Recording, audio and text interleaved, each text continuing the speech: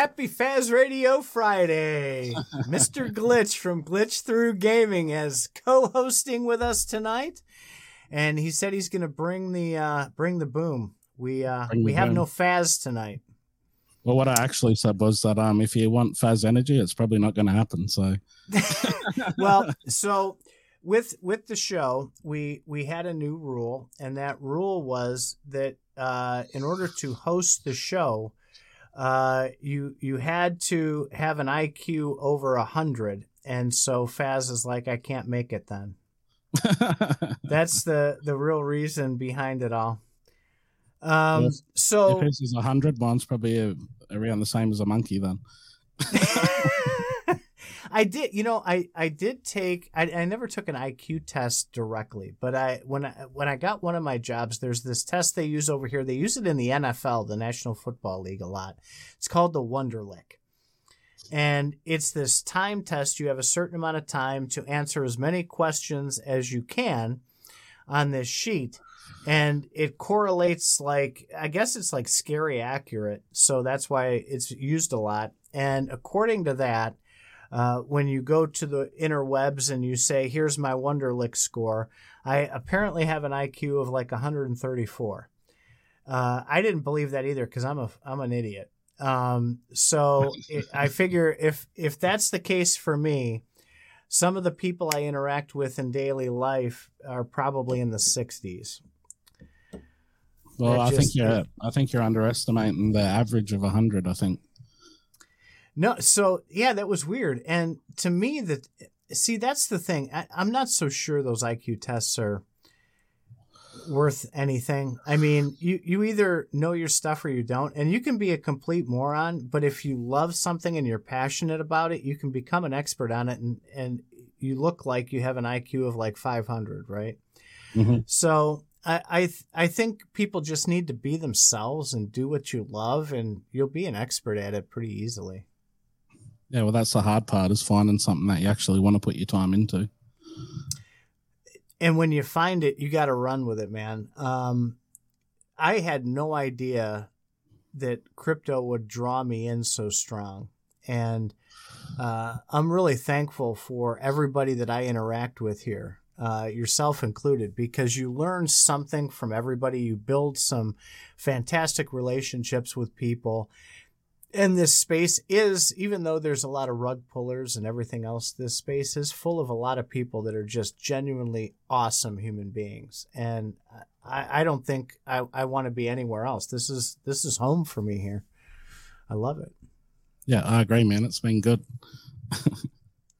So tonight we wanted to talk about some things that people talk about but don't really go in very deep on. And the first thing that I kind of wanted to get into is finding out what your thoughts are, and of course I'll share mine, about these projects, these gaming companies, the platforms, the crypto people of whatever venue that you're in, even the NFT creators. When something goes wrong, or a feature can't be added, or things get hacked, almost immediately one of the first things that's said is, "Oh, it's because we're so early. We're so early. That's why." And the more I think about it, I wonder. I'm like, is that just some kind of bullshit excuse, or is that like really it? What do you think? Well, it's hard to say, man, because there's so many different, crypto sort of compartmentalized now. Like back in the day, it was essentially just tokenomics and stuff like that itself, and now it's gaming and everything. And as far as quality of games and stuff, well, that's been around for a long time. So as far as quality of a game, I don't think that's a good excuse. But the implementation of the actual tokenomics itself into the game, I don't know if that, adds a really big layer of complication to it. So maybe you could use that excuse there, but because I'm not a game dev, well, then I wouldn't know. And I'm also not a tokenomics, expert either. So I think, so I talked about this a little last night, right? So blockchain is not new. Blockchain has been around since before even Bitcoin started. They just made it better. They made it immutable. They made it harder, so to speak, with security and so forth. And the invention of new chains and new types of chains with, I mean, some of these are proof of work, some of these are proof of stake, some are newer than others. You have Z-snarks and all kinds of wonderful stuff. And then you have Hyperledger, like Gala uses, which is, from what I've gathered, I haven't dove like super deep into it, but it's fairly new, I think. Just because it's new, is that a reason to, I mean, should they be deploying it like a contract on it? If it's so new and there's these risks, why would they deploy it on their live then? Well, that's the thing. Like, it's they say that it's new, but you know, a lot of people in the community have said that bridges and stuff like that have a lot of vulnerabilities. Now, I don't have the technicals to be able to use those vulnerabilities myself, but if that's a known thing, and then you know, one of these gaming companies comes out and starts using bridges, well, that's a well-known thing in the space that there's vulnerability. So you can't use that excuse for it being new. It's rather just ignorance, or they just really don't care. So with like these companies who use the bridges, right? Because there's a couple of them, and I've had some good experiences, like Avalanche, the bridge to Avalanche. That was my first go. I was nervous, but it wasn't as bad. I've had like white knuckle moments going from ETH to WETH on Polygon, and I just talked about it on a show a couple weeks ago. I darn near thought I lost almost a half an ETH because there's an extra step at the end that nobody tells you you're supposed to do. So if they choose to use that, can they use that excuse? We're so early. Shouldn't they know that? Yeah, well, it seems like something they should know. And I just noticed that CryptoView dropped in the chat as well, and he said XRP to the moon. That guy, man. So he came on the show one night and handed Faz and I our asses talking about XRP because he is the expert. I've got some. I don't have a ton of it, but I've got some. It was one of the first that I bought back when it was listed on Coinbase in the old days. But welcome back, Mr. CryptoView.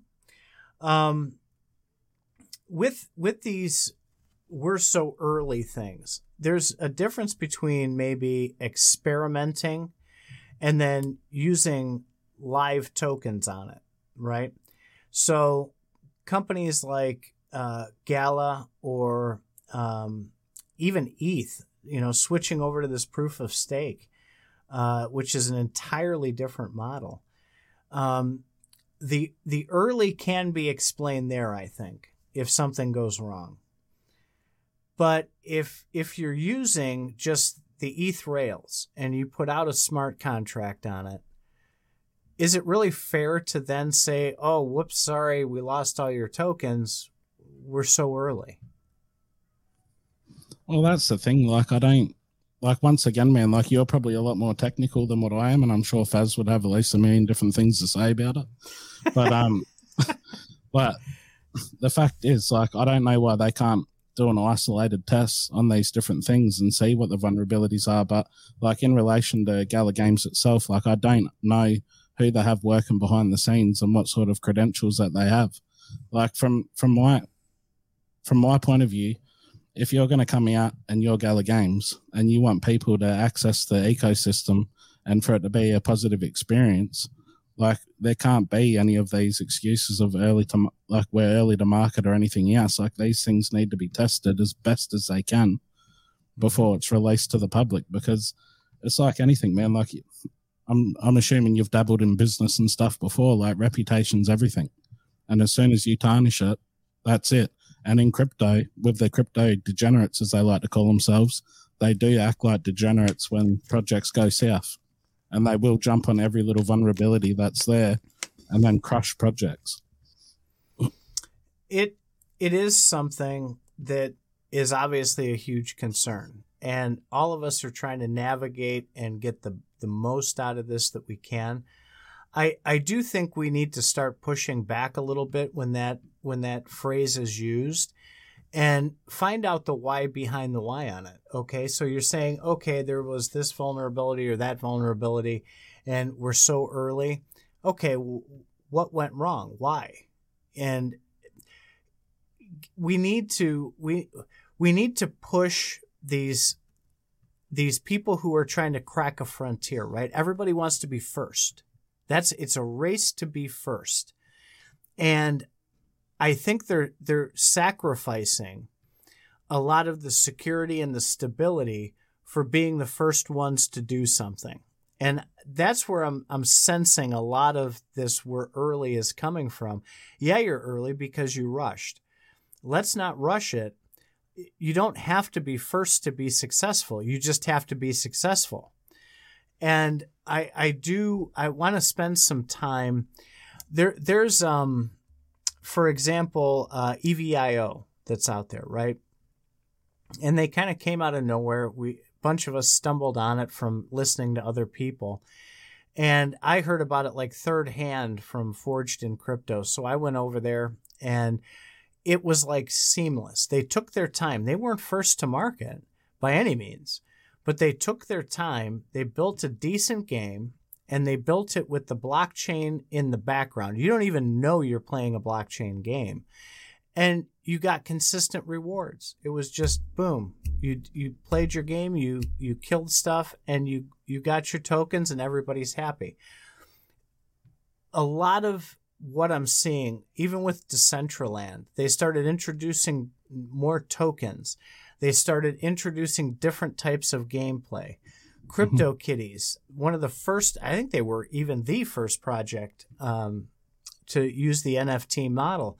They went and drifted off of their beaten path, and This Is So New bug bought them, and they kind of went downhill from there. So how do you innovate while also not being reckless? Maybe. Well, I hope this isn't off topic too much, but like if you look at Cardano and Charles Hoskinson, like everything to do with Cardano is a long process, and it's essentially everything's peer reviewed. And I can't remember what the other word's called in America, but they essentially send papers to universities, and then they look over it all and then approve of, if the code's right or if that idea is going to work. And, like the problem with first to market is a lot of the time you're the first to get wrecked. So if you want to put all these millions or billions of dollars from the community into testing out new things, that's fine. But at the end of the day, like, there's not many bigger projects than Cardano. Cardano's up there with Ethereum, XRP, and all the other top 10 cryptocurrencies, and everything's been a long process. But Charles Hoskinson's one of the most respected people in the space. So I don't know if it's a good thing just being first and then using the caveat of, oh, well, we're early to market and we're testing new things, because at the end of the day, you're playing with people's money. Totally agree. We had been talking a little bit earlier, and one of the ideas that I've been professing is to test out tokenomics using like gems, right? So you buy a bag of 1 million gems for $100, and you go play the game and you test the game, and you do all the things with the game and use them as though they were the tokens, the actual tokens for the game. And that way, if things go sideways, if the economics don't work or they want to change the economics of the game, the players are only in it for $100. And if they need to buy more, it's only another $100. And once they perfected the ability to get the economy where they want it, then introduce the tokens into the system. And they could even do a solid to the community by, hey, you still have 500,000 gems left. We're going to give you, 5,000 tokens as a gesture of testing this and helping us get where we go. But that way, Glitch, you are 1,000% right. You're not risking people's money. You're not putting onto the player base the the extreme risk with testing out new ideas. And I think the communities would be extraordinarily happy to have something like that, so that they're being tested on with, the fake tokens and not like real money that they've scrimped up and saved and bought into. Yeah, well, the thing is, like, I'm just reading the chat as well, which is throwing me off a little bit from my points, but I'll just read the one that CryptoView said. Cardano has nothing, XRP has something. And he also said previously, I don't know why Gala did not stay on the flare and do an L2 on it. So I don't have the answer for that. That's probably a good one for Bitbender. Well, I think he's actually answered. They wouldn't be able to do all the things they wanted to do with an L2 or even Flare. That's reason one. Reason two is because really the way that it was explained is that Galachain or Jerry or whatever you want to call it, I think they even leaked Ario was in the paperwork there for a while. That's going to be the backbone. And you'll have your backbone, and then there's going to be shoots like tree branches coming off of it that they'll lease to other projects who want to use that, whether it's gaming or healthcare or whatever else, so that people can run their own projects off of that. And they wanted to have the ability to branch out that way as well. That's what I understand, at least. Yeah. Well, going back to what we were talking about before, one of the points I was going to make is, with the early to market stuff, like the way that Cardano does do the peer reviewed research and whatnot, I think it's a good thing to be able to say to the community if things do go pear-shaped, since there is always risk in crypto, is what else would you like me to do? Like, we've done as much as our due diligence as we could and it still failed. Here's what we done. And then actually show the community what's actually going on behind the scenes. That transparency, there's a fine line, and this kind of dives into the whole talk about decentralized versus centralized, right? Because if you have a company, if you have a project that has a CEO or a leader or anything of the likes, you're on the centralized side, and your company, you don't want your company's secrets coming out. So there's going to be a lot less transparency there. Whereas if you have something without a CEO, just a bunch of devs that are building something together, that's a lot different. You can kind of say whatever you want to say with transparency, because there's no profit lines that are there. And there's no accountability to employees or shareholders there. So I think a lot of the transparency issues that fold into this as well really stem from how centralized the entity is. Yeah. I also feel like the mentality of crypto as well, like the community, is actually a detriment to itself, because, you got the memes of when moon, and when, and it's like, instead of giving these projects time to produce something that's actually has value, they just want a profit. They want when moon, when near, when Lambo. You know what I mean? So here's my when. See that blue dot? That's my when. It is a holochain node. And I bought that. I bought it from Faz, actually. He had a couple of them. And it's been going on almost 3 years now that I've been there. The project's been alive for 5 years. And they're making really slow progress. It's a very small dev team. And they've finally, last year, they started to make some really big chunks of progress. A lot of these projects out there, you do have to wait an extraordinarily long time. And you have to determine whether it's worth it to wait. And it can't be just out of frustration. You have to be passionate about what it is that you're doing. There's a lot of people in the Gala ecosystem who you can jump on any Discord and they'll say, no, I don't care what they do with the nodes. I don't care they went off track of what the original plan was. I am committed to this project. Let them do whatever they're going to do. They're going to trip. They're going to fall on their face, knock their teeth out. Doesn't matter. They'll get up, dust themselves off, and keep going, which is fantastic, right? You're your own person. Everybody gets to make their own decisions. There's a lot in this space that can say they're early and a lot that can't. Holochain, I can't defend them with an excuse of we're still early. Yes, they're building brand new technology. It's not even blockchain that they're building. They're building something outside of blockchain. So yeah, they could probably use the excuse, but I would never buy it from them. Clicking. One thing no. You fixed your problem then. No, so I was in a closet.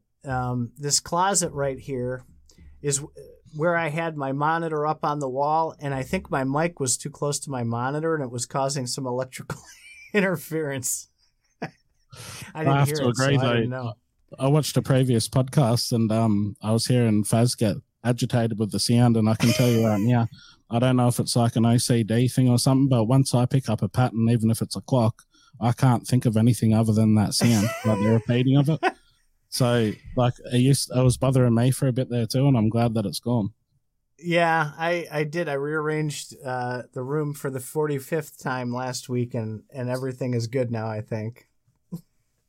So going back to what we were talking about before in regards to using, the excuse of, oh, we're early so we can get away with everything. Like, if you look at, this is a thing that's a pet peeve to me with, like, gaming and NFTs. Now, if you look at a game like Fortnite, your whole marketplace and everything is in the game itself. So at the moment, like with Gala Games, just for example, because I'm essentially a Gala Maxi, is that you have to go out of the game and use the actual app itself to be able to purchase your NFTs, to buy the upgrades for tanks and all the rest of it. So that seems to be the trend, and I'm hoping they change it. But if you go onto Fortnite, all your skins, everything that you can buy is all onboarded into the game. And they say, oh, well, it's early, that's hard to implement in the game. But yet if you look at Splinterlands, well, they've got the same thing. You can essentially buy everything you want with the marketplace on the website. You can also rent all your tanks from the website, and then you can play the game from the website. Like, all you have to do is click a different, like, drop-down tab or an icon or whatever it is. Like it's so much easier, and I don't see why there should be any reason other than to not have it that way. I have to use what you said a little bit earlier. I don't know how the backbone of these companies were built. If they were built that way, there could also be things behind the scenes with compliance. Here in the U.S., if you operate a marketplace, you may have to have a money transmitter's license, which opens up all kinds of Pandora's box. So that could be an issue. There could be a million issues. Yeah. That's why I'm trying not to be so hard on all of these projects. I've really taken a step back, especially after some conversations with some people way smarter than me who kind of educated me a little bit on, okay, that seems like it would be really simple, but you have no idea how incredibly hard that is, especially when they've built on one set of rails and now they have to add something in that used to be on a different rail, but now they have to modify it because they went down this track with how they built the game. So I'm trying really hard to be patient with that stuff. I do think it will hold them back when they don't include all of that stuff right out of the box like that. I hammered on Gala pretty hard at the end of last year about that, and out of the box experience is what people are going to remember. There was just a comment made by a moderator on the Gala server last week, I want to say it was, that I picked up on with May Mayhem going on. A friendly reminder was posted that there's a lot of new people experiencing Gala for the first time during Mayhem, and stop yelling at the people in Spider Tanks because they suck, right? So all you're doing is hurting yourself because, you have these people who are Spider Tanks experts who are trying to earn their VP, and they have a lot of the noobs coming in who are experiencing it for the first time. They don't know what they're doing, and they're screwing up the VP for the other people. So there could be issues with that stuff as well, but having it all together, I think what the MOF is building is tremendous.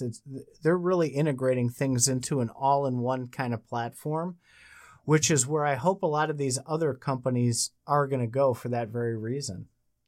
Well, the cool thing with the MOF, man, is like they're building stuff that, could probably be implemented in the game itself as well.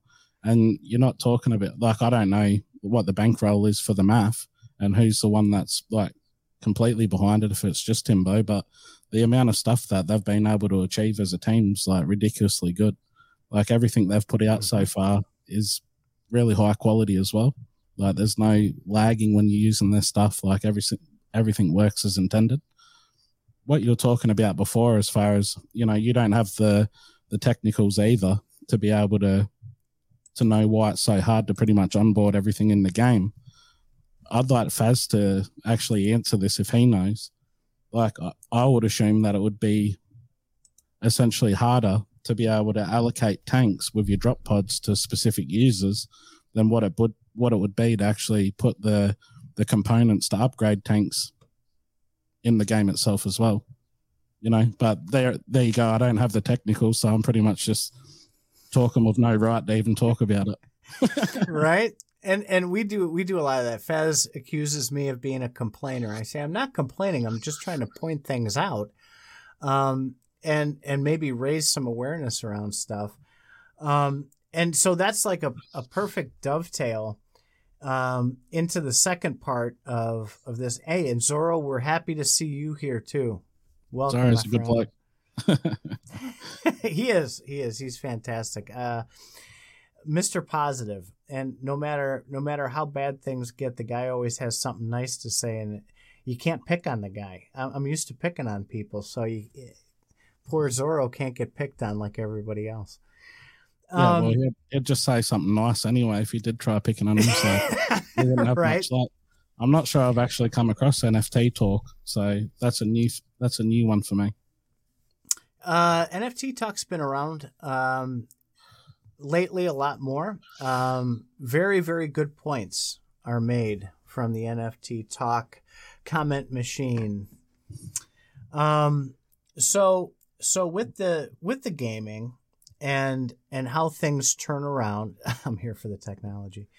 The experience on the platform is what people are going to remember, right? So there's sayings about that even in life, right? That you'll never remember a specific incident when you're with somebody, but you'll always remember how they made you feel.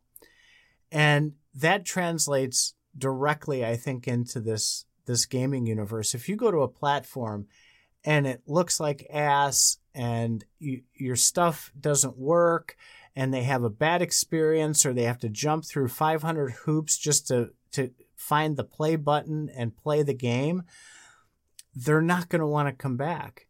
And they're going to take their time, their energy, and their money, and they're going to go someplace else. And the level of complication has to be met with the right kind of audience for mass adoption. You do have to kind of have a lowest common denominator approach to that, unless you're specifically targeting, veteran gamers. And then there should be still something for maybe people like me who aren't very experienced with gaming to play and enjoy at the same time. What are your thoughts about these Steam-like platforms that keep popping up, like Rainmaker Games and Gala and some of these others that are having this approach? Do you think they're bringing the right target of games onto the platform? Well, this is what I've spoken about on my own podcast as well, and I'm not trying to shill it. But no, please do. Yeah, I noticed podcast, man. I pretty much repeat myself a lot when I'm talking. Like, it's like if you're in traditional gaming market and you look at FPS games, and I've said this on the podcast before, but an FPS game in traditional markets, unless if it's something similar to Fortnite where it's like a battle royale, it only has a 12-month life cycle. Like if you look at the biggest franchises like Battlefield, Call of Duty, all the rest of it, like they literally come out with a new one every year. So like for what I want to see with these sort of games, like I think they hit the nail on the head with the Town Builder, with Townstar. I think they definitely need to keep working on that though, because I've played the last update and I wasn't too impressed. Miranda, like there really hasn't been a good MMO RPG for like since, well, World of Warcraft's probably still the best one. And the cool thing about that is that they can actually use, we're early to market in that scenario, and make a game that doesn't have as good graphics as what's actually available, like Skyrim or something like that, because people don't give a shit in MMOs about the graphics. It's all about the gameplay, and it's all about the different features in game. But I think a lot of these companies, like I remember earlier back on when we could vote against specific games for Gala, the Faster game. Like I played that game, right. I didn't like it at all. And I was thinking to myself, like, this is really just like a CSGO ripoff. It was what they seem to try to be. And, they come out with like a new game every so often or major updates. So like I think there's certain markets they should be trying to compete in, and then certain markets they should just stay away from. So the other topic, this kind of is a perfect fit here, is let's talk a little about what is really different between those. You mentioned traditional platforms and the CSGOs and things like that. Usually people will default to, but NFT ownership, which is a whole separate discussion. But what else separates? What is the big deal about a Web3 game versus a traditional game? Is there anything besides NFTs?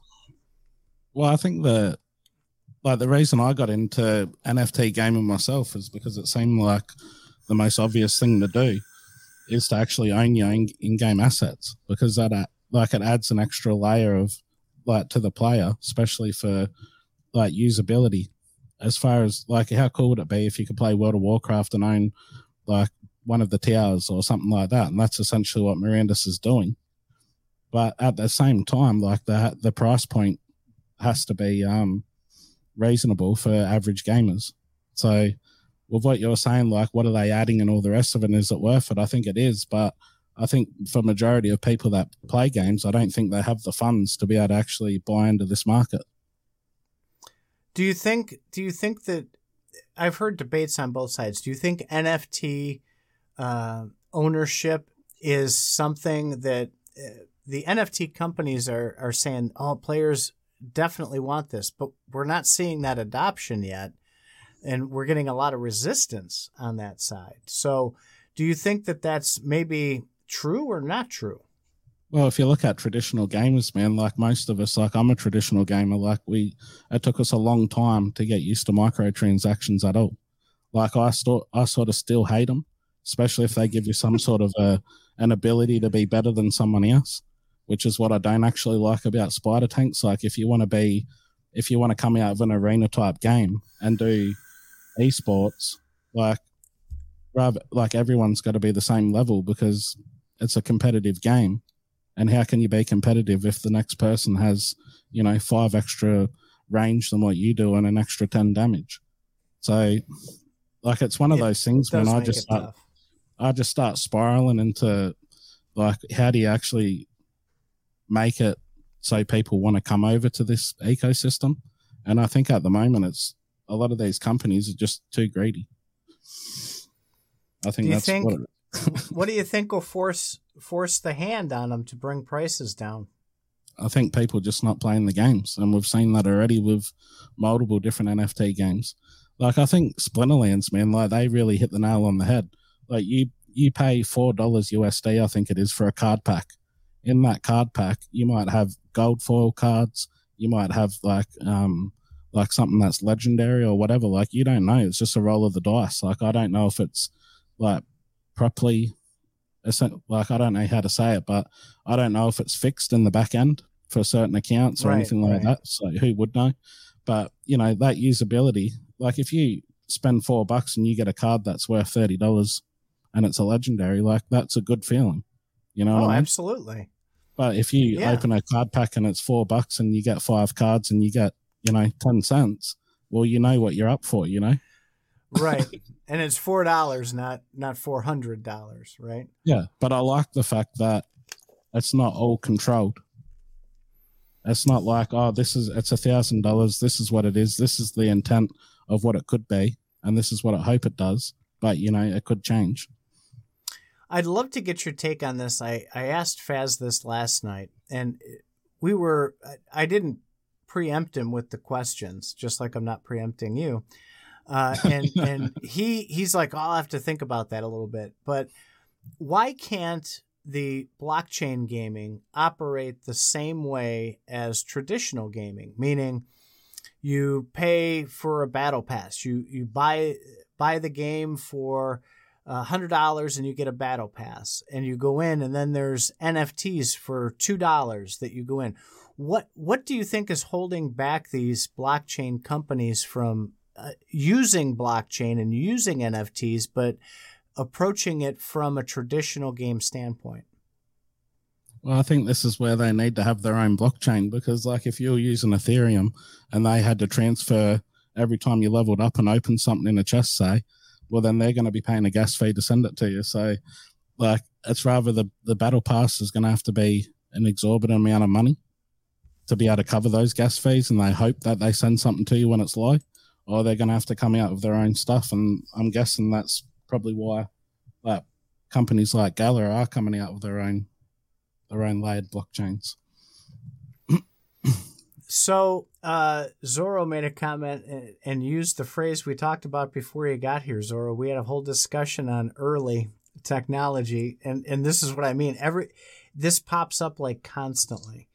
And with everybody experimenting in this space, all these gaming companies, I haven't seen one yet that has tried to use the old traditional model coming into the blockchain side. I mean, I would imagine even like some of these projects use a layer 2, like Polygon, or there's some that are on Avalanche and some on Solana.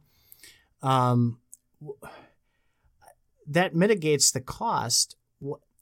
Is it just maybe the profit margins? Is that maybe where it goes? That's one of those things, man. I really just don't know the answer to it, because, like as a user, in a game, you sort of sit back and like, well, I don't know how to do this. But I'll say something positive in regards to crypto gaming and NFTs. Like if you have a Fortnite account and say you got diagnosed with terminal cancer and you wanted to give all your in-game assets to your son, but your son uses a different IP address and it gets flagged by the company, there's a good chance that account could be frozen. And then all that money that you've spent on skins for Fortnite, which could be anywhere from, hundreds of dollars up to thousands, could just literally be lost. So NFTs and, crypto gaming and all the rest of it actually fixes that, if you have the time to be able to transfer it out of the wallet, or at least give the seed phrase to your son. You know what I mean? That's a really good point. I haven't heard that talked about a lot. And is it the allure of the money, do you think, that gets people to want to spend exorbitant amounts on NFTs? I'd say so, man. Like, I don't think Bored Ape's done many people in the community much of a favor, because, you can essentially pay $1 million for a PFP of an ape. So, like, what are these things really worth? Like, we're not going to know until we do get onboarding. Because if you can pay $1 million for a Bored Ape, well, then what's an outpost on Miranda's worth that actually has utility and creates income? With traditional gaming having a couple of those drawbacks that blockchain gaming addresses, and working towards a solution on, such as transferring the NFTs, to be able to rent them, to be able to do things that you can't normally do in traditional gaming, even though there's a couple of like swap places that they have that are supported. What else about blockchain gaming sets them apart? from traditional gaming? Can you think of anything? I was racking my brain trying to think, and there's not really very much there.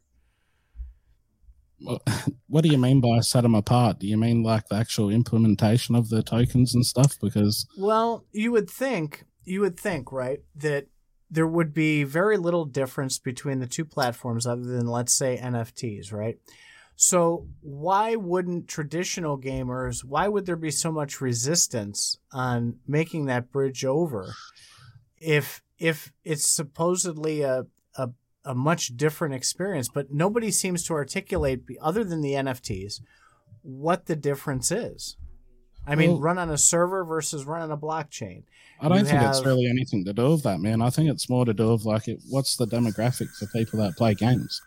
Like, it's going to be a hard argument. Say you're a 16-year-old kid and you don't have a job, or 14 or 12 or whatever it is, and you're looking at Mirandus and you think, wow, this is really cool. What do I do to get this NFT? Now, I've got to explain what this shit is to my parents, and all over mainstream news and all the rest of it, it's all crypto's a scam and all the and NFTs are scams. So the mentality of people that are like in our generation, like mine and yours, like, it's not a big percentage of users that are actually using crypto, or it's people that have come in, they've gotten burnt, or they got someone reach out to them on Twitter and they've told them, oh, you know, click this link and you get this for free. And then they've lost everything in their wallet. So like the demographic of kids that are playing games, like, how do you get them into NFTs, and is it even legal? I don't know. But I'm guessing that that's a lot of the reason why. I think that Gala's fixing that in a way, as far as like for an example of Spider Tanks, the rentability of your tank, because at the end of the day, then all you got to do is have a wallet, and then anyone can sort of play the game and earn the NFT. But actually being able to sell the token, it's not the token, but the NFT, it's a whale market. And how many people have, you know, what's the average savings for someone in America, do you know? At the age of 30. Well, by the age of 30, most are in debt. There's not a lot of savings there. There's gaming budgets. People have gaming budgets, but I'm not an expert on what those budgets might look like. I know there's a girl that I work with. I've mentioned her before, and she is like a total fangirl of the Pokemon stuff, right? Mm-hmm. And she was already done with the new Pokemon, but by the time it was released, she's like the early access person who gets in and gets all the cool stuff. Has no problem, would have zero problem dropping $100 in there, wouldn't think twice about it. But if you said, hey, you know, there's this NFT for $100, I think you're onto something there with the education part of it. I think a lot of it is the fear mongering they do around crypto too. Oh, it's like you've really got to, like, it's such a big problem to solve, because like what's the average savings of someone that mostly plays games? And then it's also how often is it on the news, and how much news do people watch in relation to cryptocurrency? And then how many people have come to market, got burnt, and then left, and they're like, there's no way I'm ever like doing anything to do with crypto or NFTs ever again, which I'm assuming would be a lot.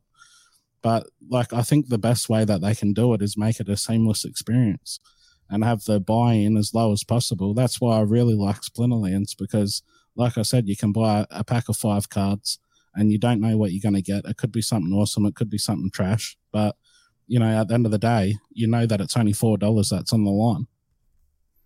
So yeah, that drives me nuts, right? Because you have, from what I'm reading, you have the mainstream media out there talking about Pepe, right? You have the mainstream out there talking about Doge. Mm-hmm.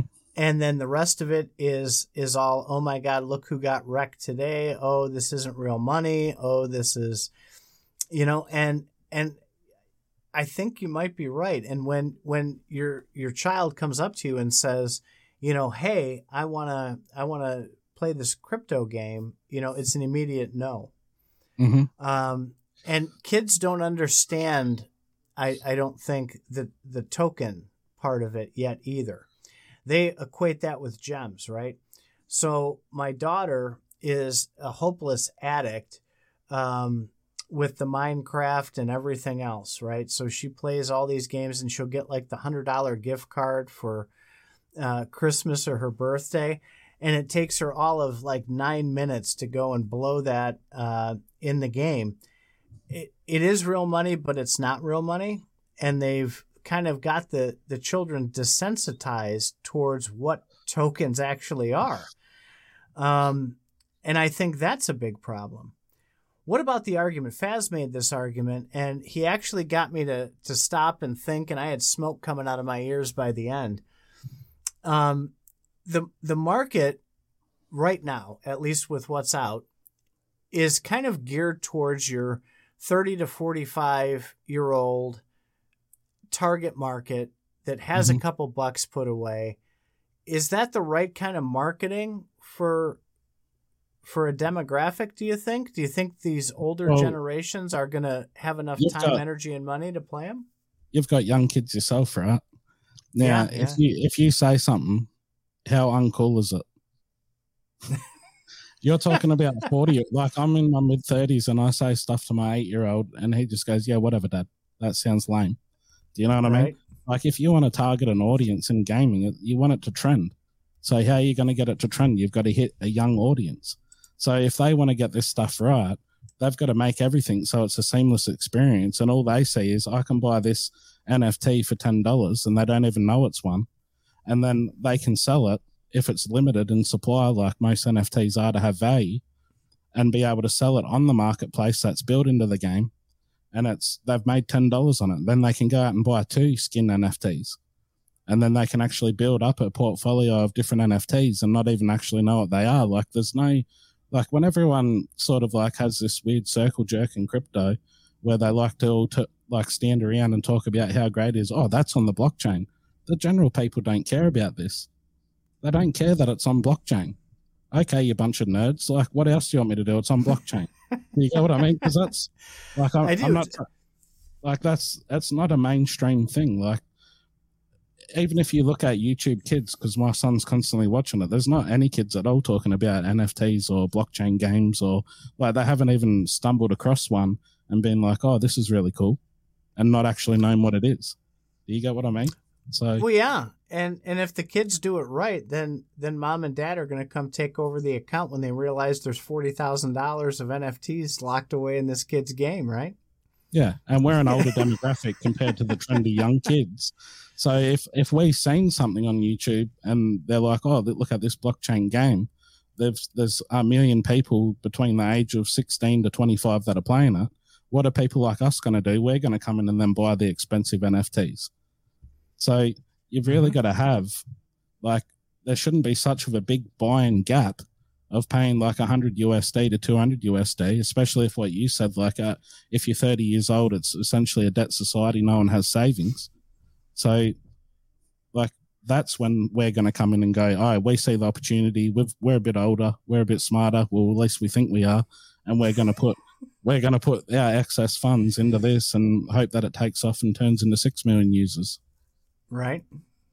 So realistically, that's all it needs to be, is something that's seamless, something that you don't even know that it's blockchain unless if you actually looked at the website and then scrolled all the way down to the bottom and it says something like technology used, and then you click that. So you've really got to find it, because there's no reason why anyone even needs to know. Just make a good experience for the consumer.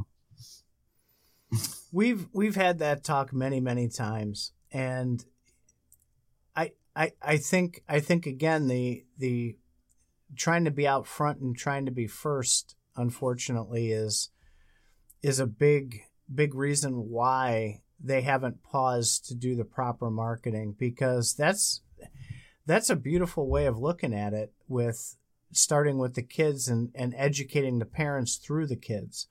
Because, yeah, I mean, my kids will play these games, and it's so damn complicated. I'm the typical old man. I'm like, I'm used to 2 buttons and maybe a joystick.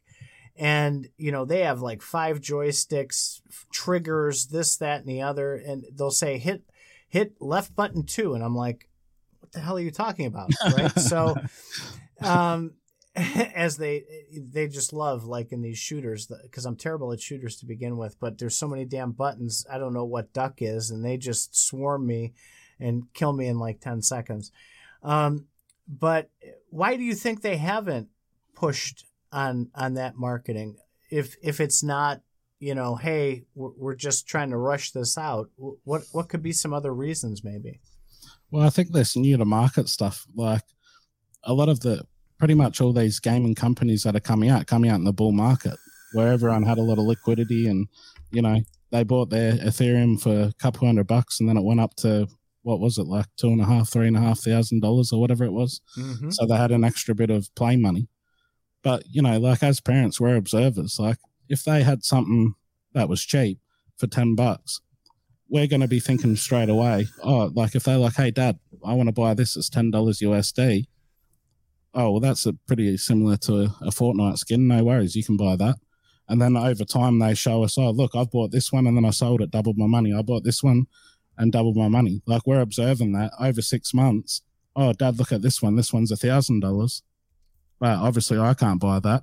Well, I've seen what you've earned, mate. Let's give it a go. I'm going to give you $1,000.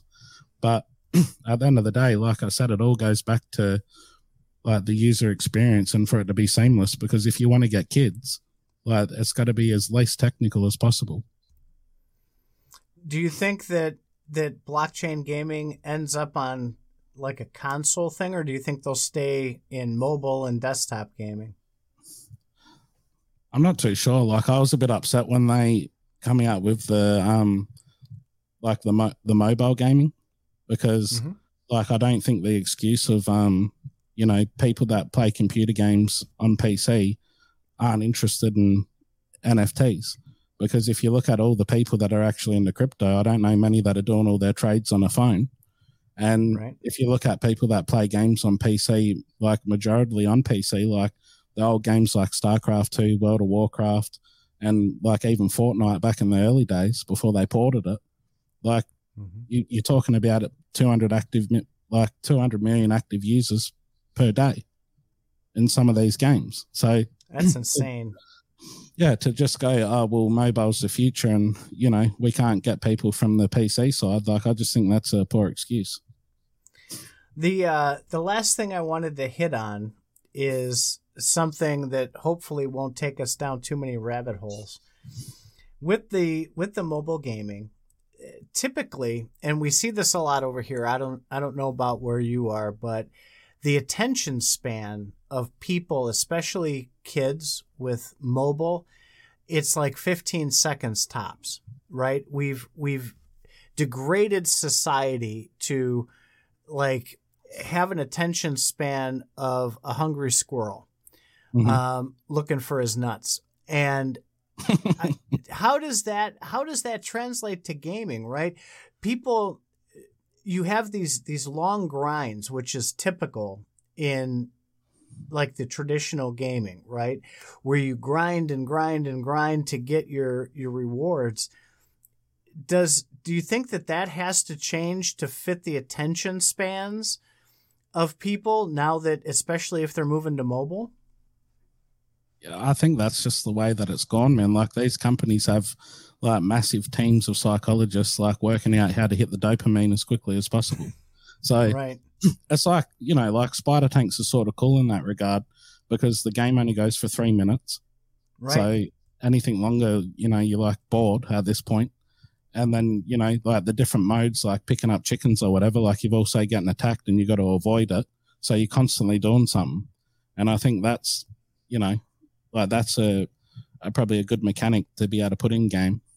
But that's the thing, man. Like we don't really know. Like look at like my son is classed as Generation Alpha, and I'd almost bet that his attention span's less than 15 seconds. I think that might need to be updated. Yeah, I mean it is. It's crazy. That's what made like things like TikTok take off, and why YouTube then jumped into the shorts game and Instagram jumped into the shorts game. And that, I think, is going to directly go into these games and how these games are developed. And they'll have to be marketed differently. Like me, I don't watch TV. I don't watch any of the news. I get my stuff from trusted sources, and I mainly use Nostr and Twitter. for a lot of that, and those are quick hitters too, because you can consume a lot of information very quickly. I tend to have a little bit longer attention span, but games like Townstar and Mirandus and even some of these other ones that they have in their queue are long grinds. TW, The Walking Dead. I always screw up the letters on that. The Walking Dead. Whereas you have other ones like Superior, which people seem to love. And EVIO has their shooter, which is a quick and dirty, you go and just kill everything you see moving. I wonder if they do think about that, and maybe that's why there isn't as much adoption. Maybe there's not enough action for people. Well, what I've noticed as well, and I don't know if it's accurate or not, it's just something that I've observed, but like we seem to be going into the shorter and shorter like content creation because that's what people are willing to absorb. And it's like if you look at the traditional markets and inflation and all the rest of it, as things get harder, well, you've obviously got less time to watch content. So these micro like transactions of content that you're consuming is actually better suited because you might have to work an extra 4 hours or 2 hours a day at work and you don't have the time to be able to consume a 3-hour podcast. So I have noticed that about myself. I used to be a big fan of What Bitcoin Did with Peter McCormick. And not only did he get off path, which annoyed me slightly, but his shows just got ridiculously long. It was like a 2-hour show. And I would listen at work, and then I'd have to continue it in the car and then continue it the next day. And it just got to be too much.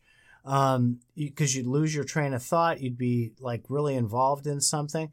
So yeah, the content creation, we still do an hour here. We would love to get that down to like 30 minutes.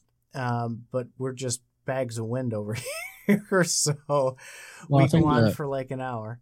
I think the main focus, like for being a YouTube creator now, is like having a conversation like ours, like essentially getting rid of all the stuff, making your little clips and then uploading them for shorts. Because like if you look at a short for viewership in comparison to a whole podcast, it almost makes you feel like you wasted, 55 minutes of your time because that 5-minute video or that 1-minute video has outperformed your whole podcast.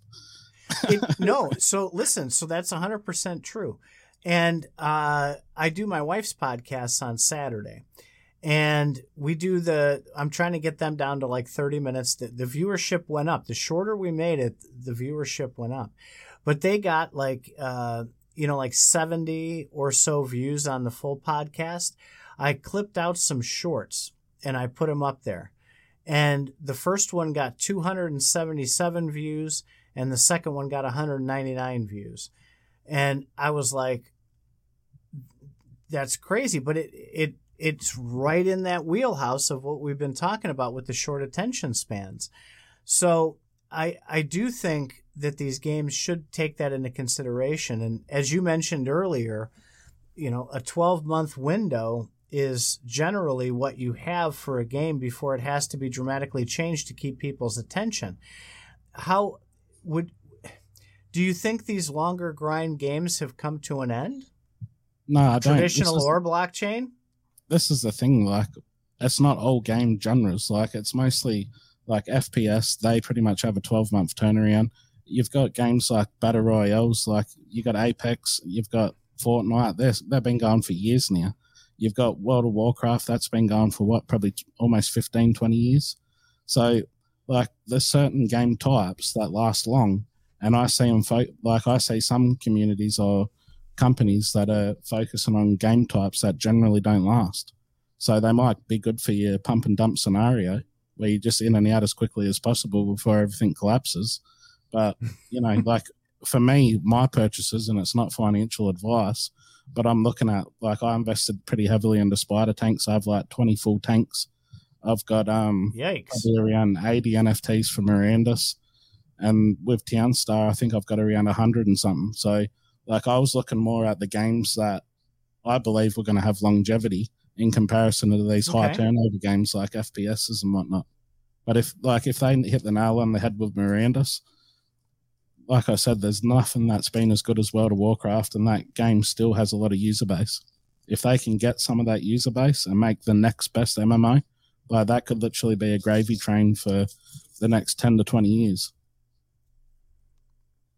Excellent observation. That's great advice. So we're coming up on an hour here. We just hit an hour. Mm-hmm. Your podcast, doing well. I loved Evan Wave on the last one. What do you got coming up with your podcast? Well, actually, I've been trying to do a podcast with CryptoView, but nearly every time we book in for something, he rather goes away to a conference or something like that. I think the last one was the XRP one in Las Vegas, I think. I'm not too sure, though. I might be wrong there. But, yeah, like I'm just trying to put out content, but as everyone else that's in this space, when times get hard, we've got to work harder. And right. It's hard to have that consistency. Awesome. Well, thank you so much for co-hosting tonight. It was good talking to you again, catching up with you. We'll be catching up soon for some of the other content that we're creating on other platforms as well. Glitch, you are an amazing human being. You really are. No matter what the content, what the type of talk, you're a straight talker, you're a straight shooter, you don't bullshit people. And in this space, that is like gold, man. So thanks for tonight. Thanks for being a friend. And we will catch you very, very soon, I'm sure. Yeah, thank you. It's been good being a guest. Awesome. You all, we will see you next Thursday night for the next episode of Faz Radio. Thank you much, guys.